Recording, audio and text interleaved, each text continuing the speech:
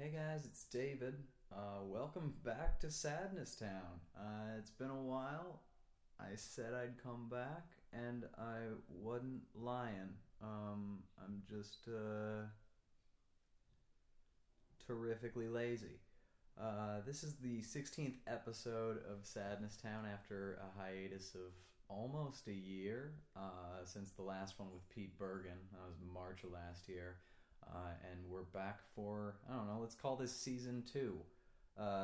So this episode was recorded on January 20th at the new digs for the live show at Songbird Music House and Record Cafe in Adams Morgan, Washington, D.C. My guest on this episode is Johnny Fantastic, who is just a terrific musician and weirdo. Who I'm a big fan of. He's involved with the band Stronger Sex, and you might also know him as the organist on Church Night, the long-running DC variety show. I don't have too much to say before getting into this. I just want to let you know that if you are in Washington, D.C., and you want to come see a live show, the next one is going to be this Wednesday, which is February 24th, at Songbird Music House and Record Cafe.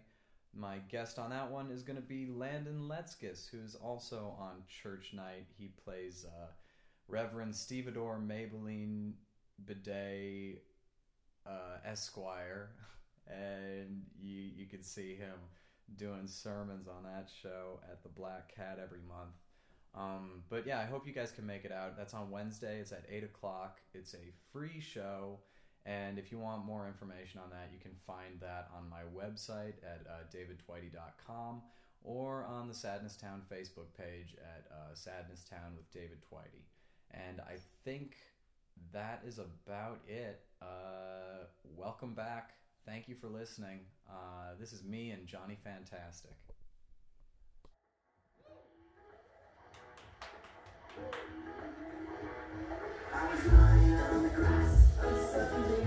Welcome to Sadness Town, everybody. How you doing tonight? My name is David Twitey. I am the mayor of Sadness Town. As always, I'll be opening with a reading of the Sadness Town Charter. Item number 1. This is a safe space. We're here to celebrate the fact that although being alive is a cruel and difficult thing, we're all much better at it than we used to be. Item number 2. You were not cool in high school. You were a tragic, awkward car wreck of a human being, and so is everybody else. Pretensions to the contrary will not be tolerated. Item number 3. At the end of the show, everybody hugs. No exceptions. Just a second.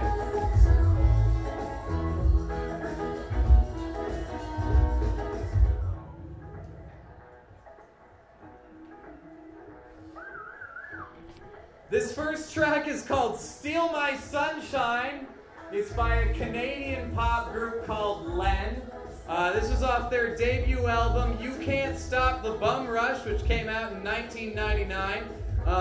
This track peaked at number 3 on the Billboard Top 40, and this album received 4 stars from AllMusic.com, who described the rapping as a bit stilted and compared the album to a low-rent version of Hello Nasty by the Beastie Boys. So this album was very important to me. I was 11 years old. I was in 5th or 6th grade. This was one of the first CDs that I got and listened to the whole thing over and all of You Can't Stop the Bum Rush. Not just this, the one song that anyone has ever heard by this fucking band, but also several other attempts at white boy hip hop in which Biz Markie came in and tried to carry the thing. There was sort of a period in the 90s where this rapper by the name of Biz Markie was just like a gun for hire for any fucking lily white asshole who wanted just some reflected street cred. So like the best example was the Beastie Boys. He appeared on that album Hello Nasty. He also did this one and like has a couple tracks that are basically just him, but with a less threatening beat, I guess. And then there was a skateboarder named Chad Muska in the 90s who, if you ever played Tony Hawk's Pro Skater, he was the one who wore a backpack for no reason. He released his own hip-hop album. He wanted to get, you got to diversify. He saw the skateboarding bubble bursting, and he's like, I got to get into fucking shitty white boy rap music. But so I'd like to discuss this more with my guest, who is one of my favorite people in the Washington, D.C. area. He's a great musician. You may have heard his solo stuff or with Stronger Sex. And you might know him as Beulah from Church Night. Please give it up for Johnny Fantastic, everybody. Hello. How you doing, Johnny? I'm doing fine. I'm happy to be in Sadness Town tonight. I'm happy to have you here. It's a snowy evening here. We're at the Songbird Cafe in Adams Morgan, which is where everyone has their LinkedIn profile fucking dialed in. We are nestled here among some of the best bars for going to sit and overhear 20-somethings tell their Tinder date about their consulting job. A lot of interesting conversations. Yeah, and then on the other side we got the McDonald's that someone drove a car into a couple years ago. And then just a series of great places to send money to El Salvador.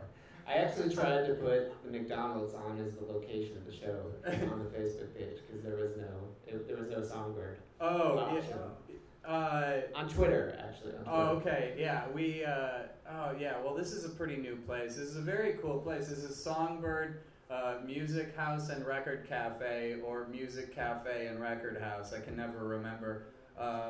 But we're in a room that is entirely too big for the number of people in it. And I'm very happy to be here. This is a cool-ass place. So, Johnny, did Len make an impression on you? Len made an impression on me on like a sort of tangential sort of level. I heard their music on commercials. I heard a clip of it, or like at a party, sort of peripherally. Always this song, right? Yeah, but I never actually heard it. I don't know the arrangement of it. This was in a brief period where like we didn't have cable, but we got MTV2. It came in fuzzy, but I'd still watch it. Yeah. And I fucking... No, this one still. Just hit play again. There we go. No, it's like, this is very catchy. One of the, like, I remembered this song when I was going to find something for this show. And like it has the best fucking beat and opening, but it's like, so you can almost forgive stuff like when she goes Later that week. Well, it feels like the song kind of feels like, there's gonna be a product name somewhere. Right, it kind of does. Like this sort of feels like it could be in like a commercial for an antidepressant or something. Like if you've ever felt, it's like that. It's like, do you feel down? Does your family hate you? And then like that opening comes in with the drum machine and everything, and it's like dogs start running. Smilodine might be right for you. Yeah, like convertible cars, people just having a good time. All of a sudden, it's sunny, sprinklers, rainbows.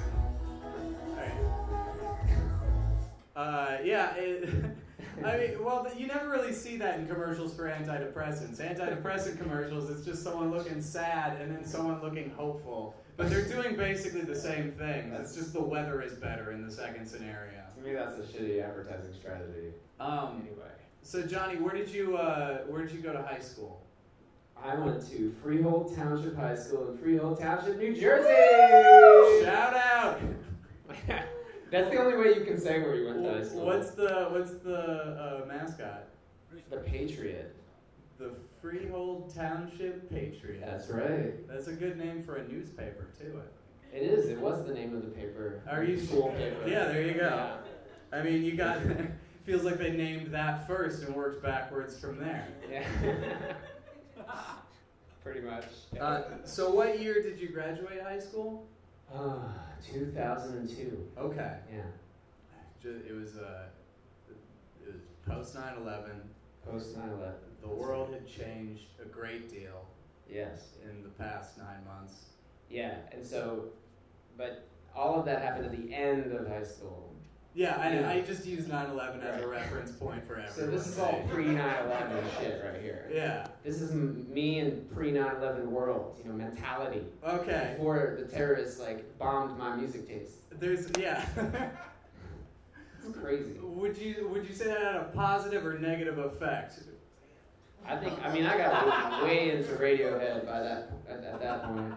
Just because destructive, chaotic music with such dark intention and breaking down modernism the way Radiohead does just made sense after seeing something like that. And when nothing else did anymore, Perhaps. It's just I feel like a wailing, lugubrious Englishman right now. I can get on board with this. Well, we can get Chris up here if you want. He stepped out for a second, I think. All right, well, are you ready to get into this? Let's Want to get do started? it, yeah. All right, track 2. Ooh. Am I supposed to tell it when this happens? Yeah, let's just let it happen.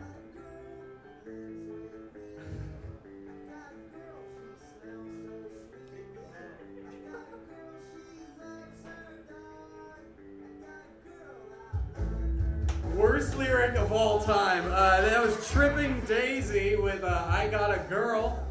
This is off their second album, I Am an Elastic Firecracker, which came out in 1995. This album received 4 stars from AllMusic.com, who said it isn't distinguished by the noise of the guitars, but what the guitars are playing.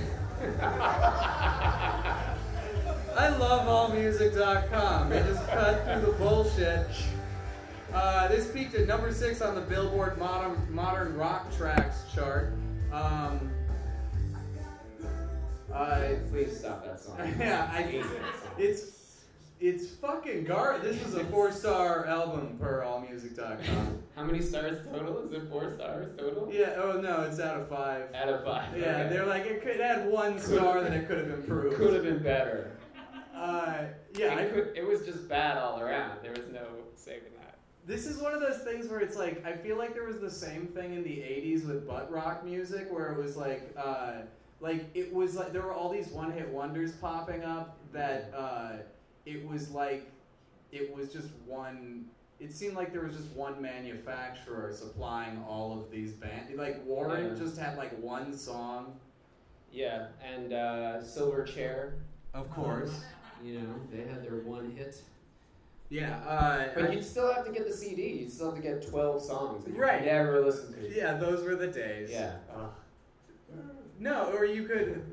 The other option. Do you guys remember when you could buy a single of a song? Yeah. In a store, if you like that. This is as Andy Rooney as I get. I think it's if you had to Back in the day, I feel like old man. Now I don't want to get on a rant here. That's Dennis Miller. I don't know. Now, in my day, if you liked a song, you had to buy the album. Then you'd put it in your Discman. This is already dating me very specifically. But no, I did. But I remember having albums like that where you would you would bring your whole book of CDs with you, and then you have this one album that's just what if I want to listen to this one particular song, and then you take it out and put it in the thing, and then go to track 7. Yeah. That's why Napster really burst that bubble. Because you could make a mixed CD of just one song that you grabbed off the internet. The jig was up. Right. At that point. Yeah. So wait, how old were you when you got into this? This was actually I misunderstood a little bit. Yeah, this is a little pre-high school. Oh no, it's all good. I know. Yeah. I mean, I think my junior. What is it called? Junior high school? Is that what Yeah, it's called? junior high. Yeah, Middle school. What? Whatever. Are you from space? What do you call? Is it junior high school? I was in a small town, so we didn't have as many of the schools. Oh, okay, you didn't have our Yeah. fancy big city. We didn't have a middle school. We just had like an elementary school all the way up to 8th grade. Okay. Yeah. But I was a real nerd in those years too. So I wanted to bring some attention to my elementary school music taste as well. Oh yeah, for sure, man. However far back you need to go to make yourself feel uncomfortable is the motto of this show. I feel really uncomfortable. That was one of those things, right? You just heard the song and you bought the thing, and then Right, and you were left with 12 just like awful songs, and one song that you thought was good, but actually years later you were destined to like hate on in a group of people. I feel like I never really evolved past that mindset, actually, just because I listened to so many of those bands that had like one single on the album, and then the rest was just like, it was all dog shit, but they were like, they only existed to produce the one song, and I still feel like that's with me, where I just, if I hear something that I like, I need to play it over and over again until my brain hurts. Right. It's just now I can look it up on YouTube or whatever. Yeah, and you can listen to it to your heart's content, or on Spotify over and over again if you want. So what sort of person were you at this point in your life? I was I can't say these words on the radio, but there were two things that the kids in my town said you could be. You could either be a burnout, I can say that. Is the other one the N-word? It is almost the N-word. Okay. It's the N-word with the N substituted to a W, and that was the suburban kids who emulated rap culture. So there were the suburban kids who emulated rap culture and the suburban kids who emulated punk culture. And I initially sided with the urban kids emulating rap culture, or the beeps, and then I didn't. So these people had to wear Boss jeans. I don't know if you've ever heard Boss jeans. They had to wear those jeans, and the burnouts had to wear Jenkos. That was pretty much it. And then your music taste was dictated by that. So I originally was in the one camp, and then I quickly switched to the punk. What were your groups when you were in the first camp? It was like Puff Daddy. Yeah.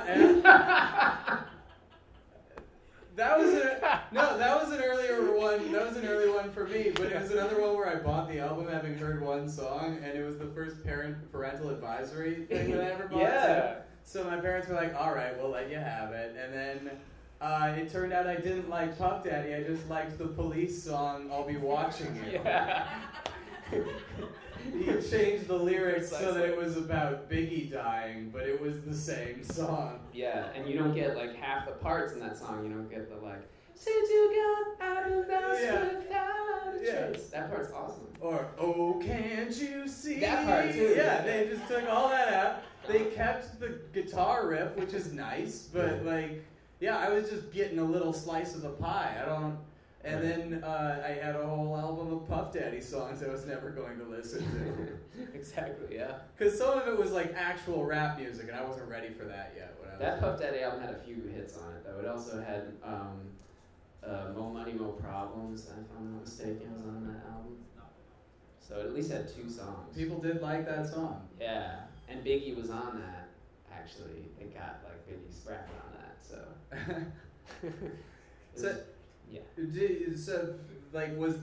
Was this important to you, or did you have other bands that were like Tripping Daisy? Yeah. Tripping Daisy was not important at all. I bought the song. I thought the song was weird when I was a kid for some reason, and maybe it caught me right at 6th grade or 7th grade, somewhere around there, where I was just sort of starting to go through puberty, but was still just a complete kid, and any music could be good as far as I was concerned. Yeah. Oh yeah. You know, so I was like, that song's cool, and I love the album cover. Oh, what did that look like? I know I saw it, but I. It was it looks like it's this really old man in complete orange paint, and he's it's all it looks like a melting wax statue.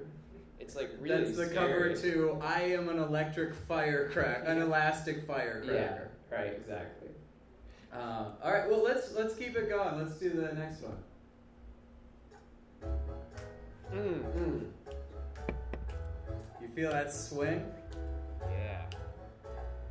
This is David Benoit with Freedom at Midnight.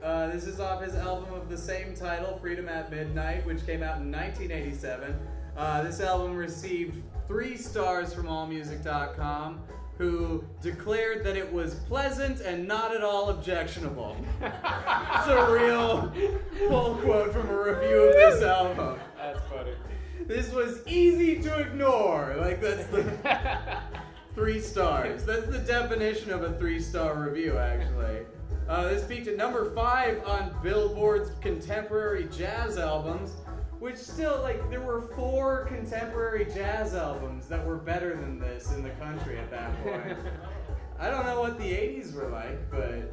This is the 90s. I mean, this is just clean production. Yeah. You know, no major synthesizer kind of craziness is like in the 80s where it could at least be cool on that level. Of course. Just straight up perfectly recorded acoustic instruments. Just like they played by found masters. They found the one saxophone Without being inspiration. played by someone who's not trying to fuck, you know? Yeah.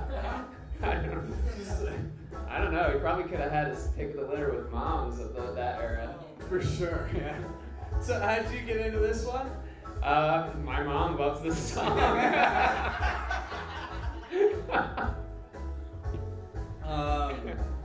Yeah, she played this song all the time.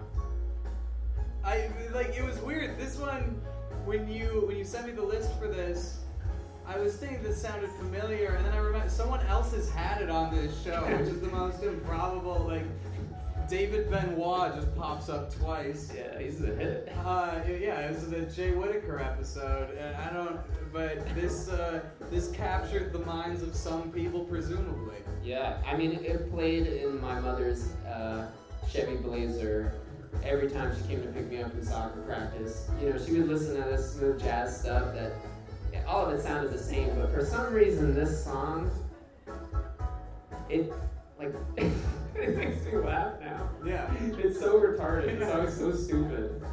It's so embarrassing to be here in front of other humans with this song playing at the same time.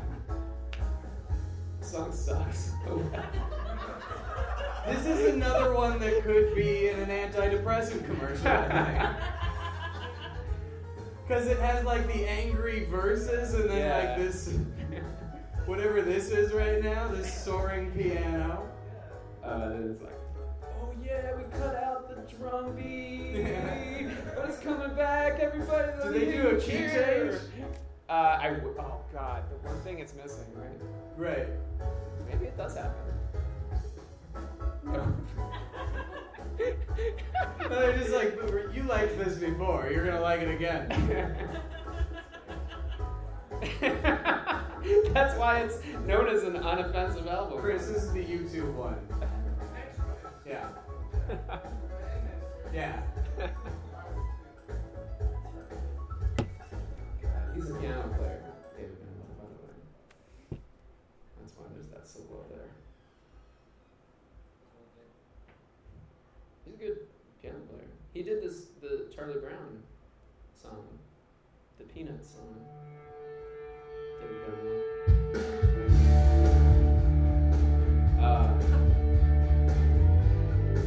He did the Peanuts song? I thought that was Vince Guaraldi Trio.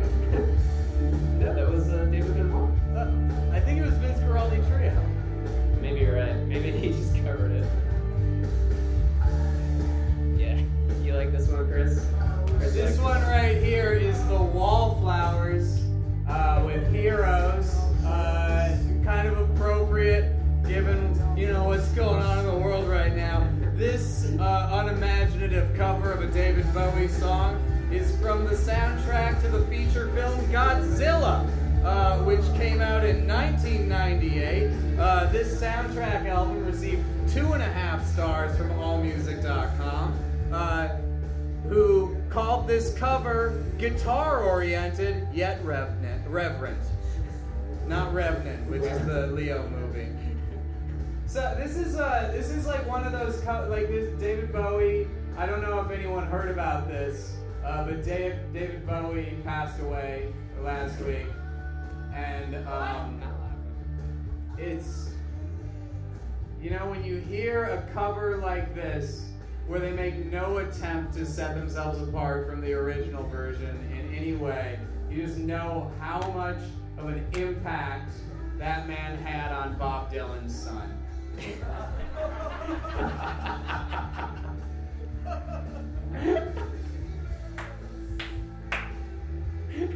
I don't know, like, I like this, I do like this, but it's the same song. Like, It's less of the song, because it's less of that song. Yeah.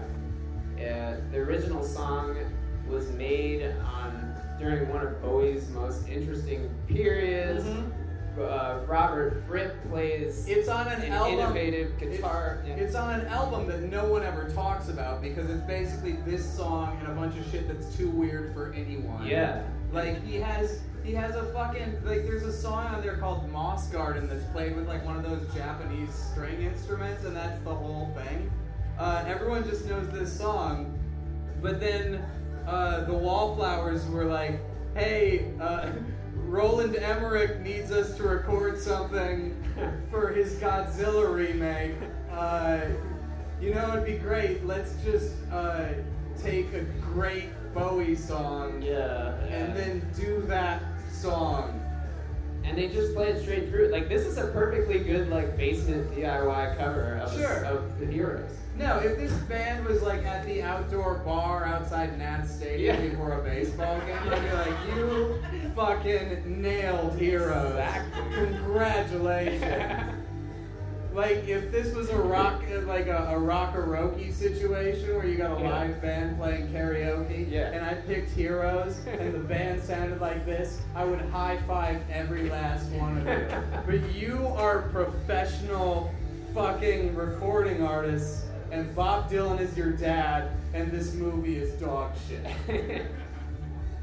Precisely. And the movie was dog shit. I was so excited for it too. I got so wrapped up in the promotions. What's that? I was excited about it. Yeah, right? It was an exciting... People even got excited about the last one after they got burned in 1998. They're like, Bryan Cranston's there. There's no way he's just cashing in. And it's, okay.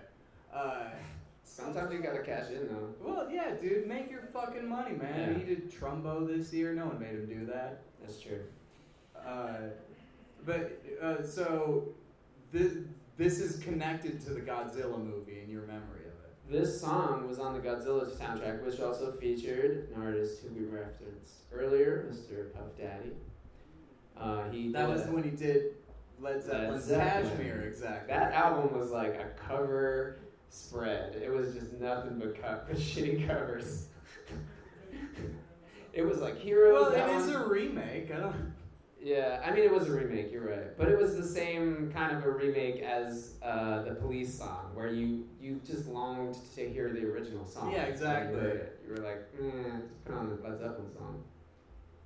There's a music video for this song that actually like features explosions and scenes from the Godzilla film, and it just I don't know, it's one thing to cover Heroes by Bowie and do it not very well. It's another thing to do it and attach it to a disaster of a disaster movie. Yeah. I'm stoked for Independence Day 2, though. I think it's going to be great. I think he's going to nail it this time around. Jake Dylan's in that one. What? Oh, yeah?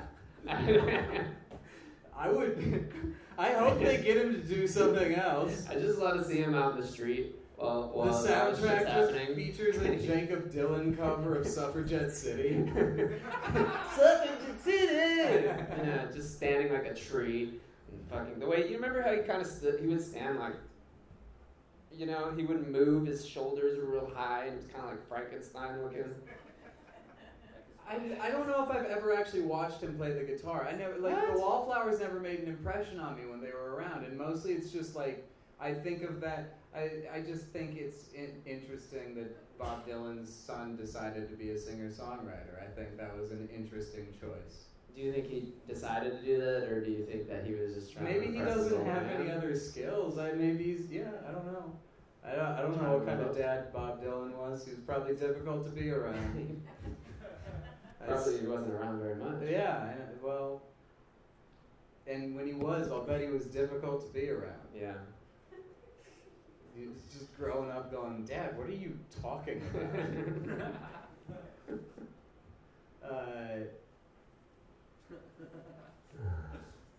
And then the shift into the career where he was just an old man telling ghost stories, that can't have been easy for him.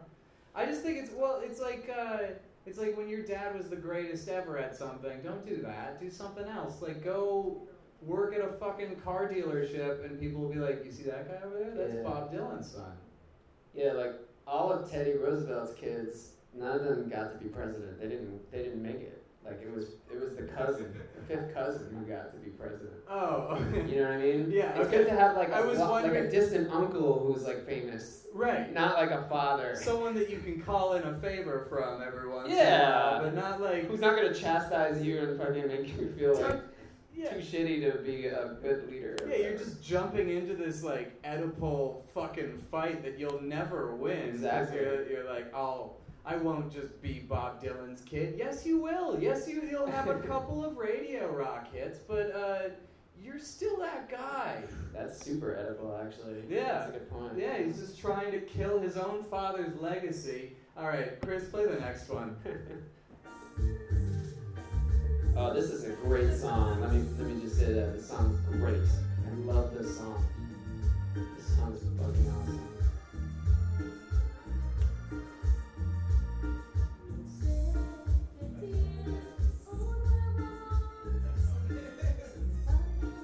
This is Selena with Como La Flor, which as we all know is Spanish for I Eat the Flower. This is off her album Entre a mi Mundo, which is Spanish for Enter My Mundo. This came out in 1992. This album received 3 stars from AllMusic.com, who really phoned in this review, saying tracks include Si La Quieres, Yo Te Sigo Queriendo, and Las Cadenas.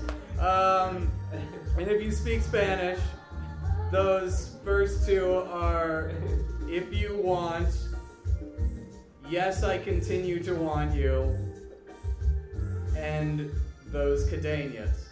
Yeah. This song peaked at number 9 on Billboard's Top Latin Songs chart. Yeah. Just number 9. Yeah. I'm surprised. I love this song. This song is one of her most remembered songs. Well, I don't know. Maybe it didn't make it back onto the charts after what happened, but Yeah, I don't know. It's strange. It's a really good song. I felt like putting this song out there because I knew that when I was thinking about the songs that I liked when I was in junior high school and high school, that there were going to be a lot of songs that were represented by just shitty white culture rock music. And this song burst through that wall and it introduced me to Latin culture, and it came to me through my friends from Ecuador and their family. So it was like a splash in the face to just look outside of my own little suburban world, you know? do you still listen to Selena? Yeah, all the time. I'm a big fan. I love Selena. Yeah. And Gloria Estefan. I love, and like all like kind of like Latin pop music. Fucking love it. Yeah, I know. I do like this. Like, it's very cheerful. I always like that about Norteño music, where it's like if you just hear it in a restaurant or whatever, and it's like, yeah, they seem pretty excited about whatever they're talking about. Right. Yeah, I I'm mean, catching an occasional word. this is from like originally from Tejano music, but it's not a Tejano style song. It's more like it's more of a pop song. It's more of like a Latin based pop song. Yeah.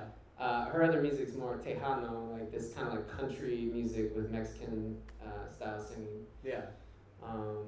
And I like that music too, but I really like these like midway pop songs before she tried to do the album in English, like when she was trying to become a Latin singer, you know.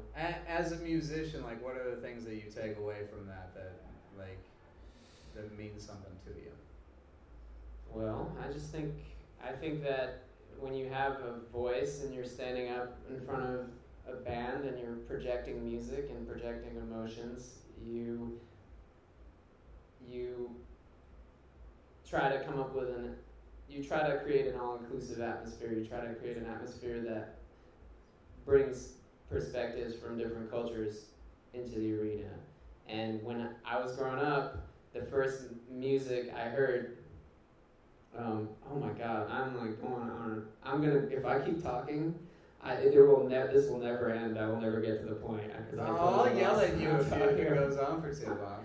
It'll keep going. It'll just go. That's my entire job description.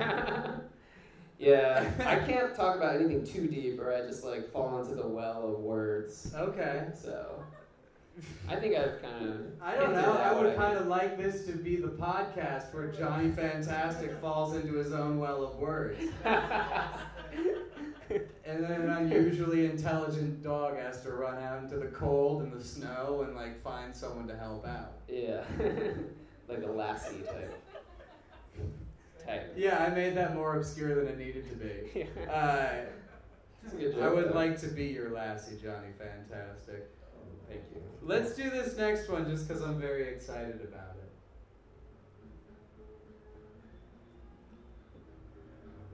Oh yeah. This takes a second to kick in.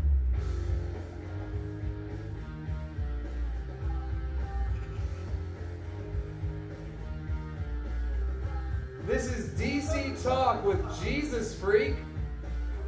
This is off their fourth album, which was also called Jesus Freak, which came out in 1995, received 4 stars from AllMusic.com, who said this was the album that will convince secular listeners that DC Talk is worth a listen. What is this website, allmusic.com? No, it's amazing. So, the reason that I use reviews from allmusic.com is because, like, when I was getting into this stuff and I was, like, downloading stuff from Napster on my parents' computer, I had Windows Media Player, which was, like, linked to that for some reason. So anytime you pulled up an album on Windows Media Player, it would show you the star rating and review from allmusic.com. Who, like, I just remembered when I started doing this show, looked them up, and they've never met an album that they didn't at least kind of like. Like, I think they got, like, one rogue reporter who they're just like, there's no defending this one, just get in there. Yeah. And occasionally, like, everyone likes this one, but they're vulnerable, get in there, you know? It's like the Fox News of music. Well, I don't even know if it's that. It's like, but it's like a weird Walmartization of it's like Rolling Stone pretty much, actually. They're just more thorough. Where it's just like it's like Rolling Stone's like archives. Yeah, it's source. I don't know. I haven't looked at reviews in those for a long time, but when I was a kid, like I was in high school and it was like System of a Down, 4.5 stars. This Armenian group launches a salvo against the hypocrisy of politicians or whatever. Right. That's a good review. But yeah, this song connected with me as well because I also went to like Christian Bible camp.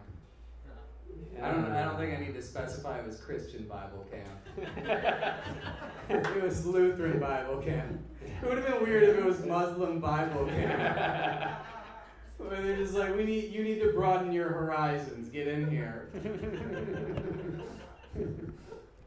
Why not? But yeah. So how old were you when this was a thing? This is definitely high school. Okay. Because this is youth group. This is Johnny Fantastic the Christian. This is me giving sermons at my church. Are you singing serious? at church and playing in the church band? What denomination were you? Baptist. You were giving sermons. Oh yeah. When Fiery sermons. Not fiery, but you know. when did you jump out of that boat? College. Okay. College ruined it. Yeah, that does it for a lot of people, I Yeah. think. It's like what it was like. College was like just a full behind the scenes of life. Yeah, well, yeah, and it's, You know, like it. also there are all those liberal elites who, with professorships, who try to bring you away from. Well, that's what my righteous family path. said. That's what some of my family said when I came back home. Mm-hmm. Is they were like, you know, you're just trying to impress your professors. That's why you're an atheist. That's not a question on any exam that I ever took, by the way. How great is Jesus? So was your family really religious when you were growing up? My immediate family was religious enough, but not super religious, and that my grandma was super religious, super Christian. Yeah, and Christianity was a huge part of it every day of my life. So what were the themes of your sermons when you were at DC Talk listening? It could be anything from the Lord will take care of it, don't worry, or they were real lighthearted. I wasn't on fire and brimstone. Yeah, I was a hippie Christian. I find that very difficult to picture. Just I was like, if you are saved. Yeah. No, yeah, just like dramatic speaking about the Lord, nothing in particular. You know, like just speaking with conviction about God's gotcha. You know, God's gonna take care of you. Have you thought? Have you had any second thoughts since you left the faith? Like maybe in recent years, you've been like, I should come out with a Christian noise music album. Well, I didn't like evangelical nature of Christianity. That was a big problem for me. So I have come back to reading the Bible, and I've remembered a lot of the cool things from church, but it's more just, now it's like something, in addition to many other things that I've experienced in life that supplement my worldview. Yeah. You know? No, I'm grateful for that. The fact that I grew up Lutheran and in a church that was pretty cool. So they didn't really push any politics on anyone. And I think in general our preachers were more liberal than their congregation. Like our service, our flavor of Lutheranism switched over to decided that gay people could be pastors a few years ago, and the church lost major donors because of that. Yeah. But my church was not okay with being gay. Yeah. Which that was going to inevitably be another problem I was going to have with the church. Sure. I just didn't know it at that point. What do you identify as specifically, if you don't mind? Either both. I like everybody. Okay. Sorry. I'm so sorry I said both. Actually. Yeah, that's a binary word. That is a binary, which is, that's not how these things work. Is what I meant to say. Any. Okay. Anyone. Yeah. Just any type. That seems very low stress. I'll take anything. I'm so lonely. Was that Jimmy Stewart at the end? I'm so lonely. I'm on board for all of that shit. Yeah. But yeah, I mean, that's a good. Chris, can we get another taste of that song? This it's one of those. It's this is one of those majority persecution complex things where it's like a punk song about being Christian. Also starts with exactly the same as Smells Like Teen Spirit. Yeah. It's same opening drum fill. It's the same song. It's we're gonna make believing in Jesus sound dangerous and fun. Yeah. And then it isn't. I think they were trying to piggyback on the straight edge movement. Yeah. Honestly, because they were trying to get people. They were look at all these straight edge kids going, yeah, to songs. Yeah. Let's get them going, Jesus. Yes. If people can get that excited about not doing drugs, then yeah. Seriously, I think it has something to do with that. All right. I think we can move on to the next one.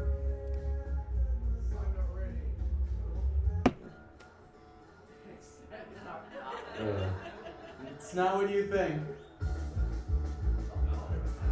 This is Weird Al Yankovic with the alternative polka. This is off his 9th studio album, Bad Hair Day, which came out in 1996. Received 2 stars from AllMusic.com. What? And to AllMusic.com, who said, as Weird Al gets older, his albums get more reactionary and less focused.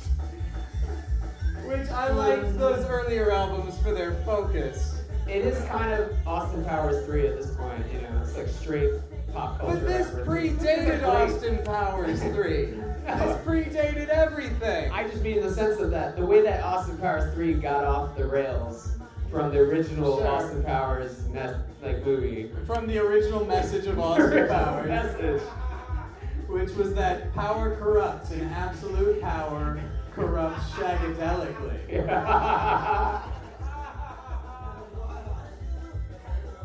Dang. That's really good. But no, like, this was the first CD that I ever bought, so I'm really excited that you brought this up. I loved this whole CD. I loved every song on this CD. I thought they were all brilliant parodies, and the original songs were even better than the parodies, actually. Yeah. Yeah. Yeah, well, this was like, because I got into Weird Al before anything else, most of my introductions to like famous rock music from the past 5 years was through Weird Al. Yeah. So like, I heard what he's doing right now before I ever heard Closer by Nine Inch Nails. I heard the opening of this song before I ever heard Loser by Beck. I heard his song Amish Paradise before I ever heard Gangster's Paradise. No, I heard Gangster's Paradise first. I heard Smells Like Nirvana by Weird Al before I ever heard Smells Like Teen Spirit by Nirvana. And when I first heard the Nirvana version, it confused me. So how old were you when you listened to this? Ooh. This has got to be 8th grade, actually.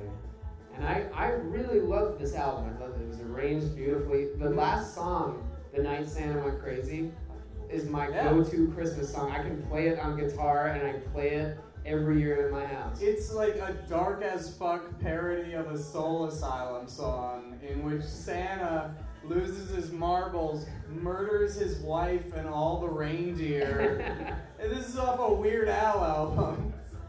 I didn't realize that song was a parody. Yeah, it's I don't know what the song is called, but it's like one of the big Soul Asylum singles. Like, Really? Yeah, so that narrows it down to 2 or 3 songs. I don't know which one it is. Soul Asylum was depressing as fuck. Yeah, they were from Minneapolis, Minnesota. Woo woo. Is that where you're from? Yeah. Oh, sweet. I love Minneapolis. It's pretty good. We gave you Soul Asylum. And Prince. Yeah, and Jacob Dylan's dad lived there for a little bit and did not like it.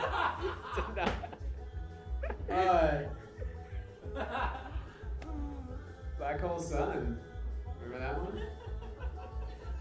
This is great. This is a great song for this podcast because it's like a tour of shit that teenagers were bumming out to for a while.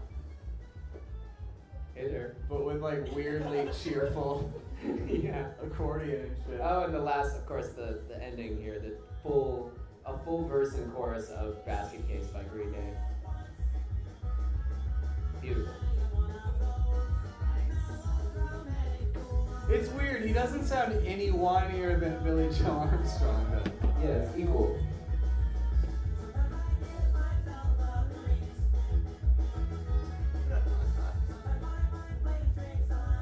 Yeah, I mean, these are all songs that individually became huge for me at some point, regardless. Yeah. Like, a lot of this was shit that my brother was downloading when we first got Napster. Oh, really? Yeah, I heard this stuff. This song I heard on the radio, as well as Longview and When I Come Around, and those 3 songs were like, I thought those songs were one of the best songs ever made for about a year, probably. Yeah. Well, and you were at the right age when like they first started to be a cool thing. Like by the time that I was like 10 when Nimrod came out, so they had already kind of like, and then that fucking Good Riddance song just became the theme to like any emotional moment in a WB sitcom for like 4.5 years. And they sort of lost their cred with that, and then they came back and they're like, now that we're all millionaires, George Bush is bad. Yeah, they rode that horse pretty hard. I think they're still doing it. They have a musical for it. Why not? Yeah, like, it's never going to get, like, that, like, anti-patriotism is never going to get old, so a band like Green Day could just ride on American Idiot to the end of time, basically. For real, though, that was like a pretty good power pop album. You think so? Yeah! Chris, next song! Another good one. This is a good one.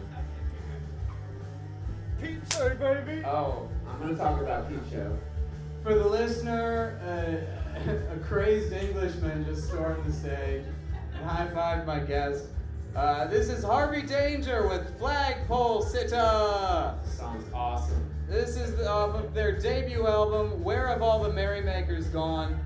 This came out in 1997. Album received 3.5 stars from AllMusic.com, who called it intelligent, sardonic, and hard-edged. This song peaked at number 32 on the Billboard Top 40, and it holds up. Yeah, it very much holds up. And as Chris mentioned, very much thanks to an awesome British series called Peep Show. Yeah. Which is the theme song of. How'd you get into this one? Oh, I mean, MTV. It was on MTV one day. And I was like, I think it was, he says something crass in the song, which is always a good, like, immediate, it's like, like, I love it. He says, like, I don't remember what it is. God damn you. That was it. Okay, it's not fuck, but it's still something. Whoa. You know. And then he says, paranoid, everybody's coming to get me, and all this stuff. Yeah. You know, it's yeah, aggressive. this guy's in rough shape. This is a cheerful sounding song. He's in hell. He's in hell. Yeah, and that's the thing. That's the theme of the podcast here. Yeah. We're in a room painted completely red. Yeah. Listening to shitty songs. Yeah. Well, but man, this one holds up. I really do like this still. Like when I was listening to this earlier just to prepare for the show, and then I ended up listening to more stuff because Spotify just kept running. Yeah. And they're good, man. I never listened to anything else by them, but I travel around the country like touring, and everywhere I go, like if the subject of Harvey Danger comes up, there's just like a full-on like we all respect that band, we all love that band. That's awesome. And the guy who drums in this band comes to DC all the time and performs with his band Sleepy Kitty, and they're awesome. Okay. He's like, they're still making music, like they're still super active in the scene. They're not Harvey Danger anymore. That band doesn't exist, but you know, they're serious. They're real musicians. I just love this band. Great. Were you feeling the paranoia there for a second? A little bit, yeah. Thank you for being on the show, Johnny Fantastic. Oh, Can everyone give us a round of applause, please?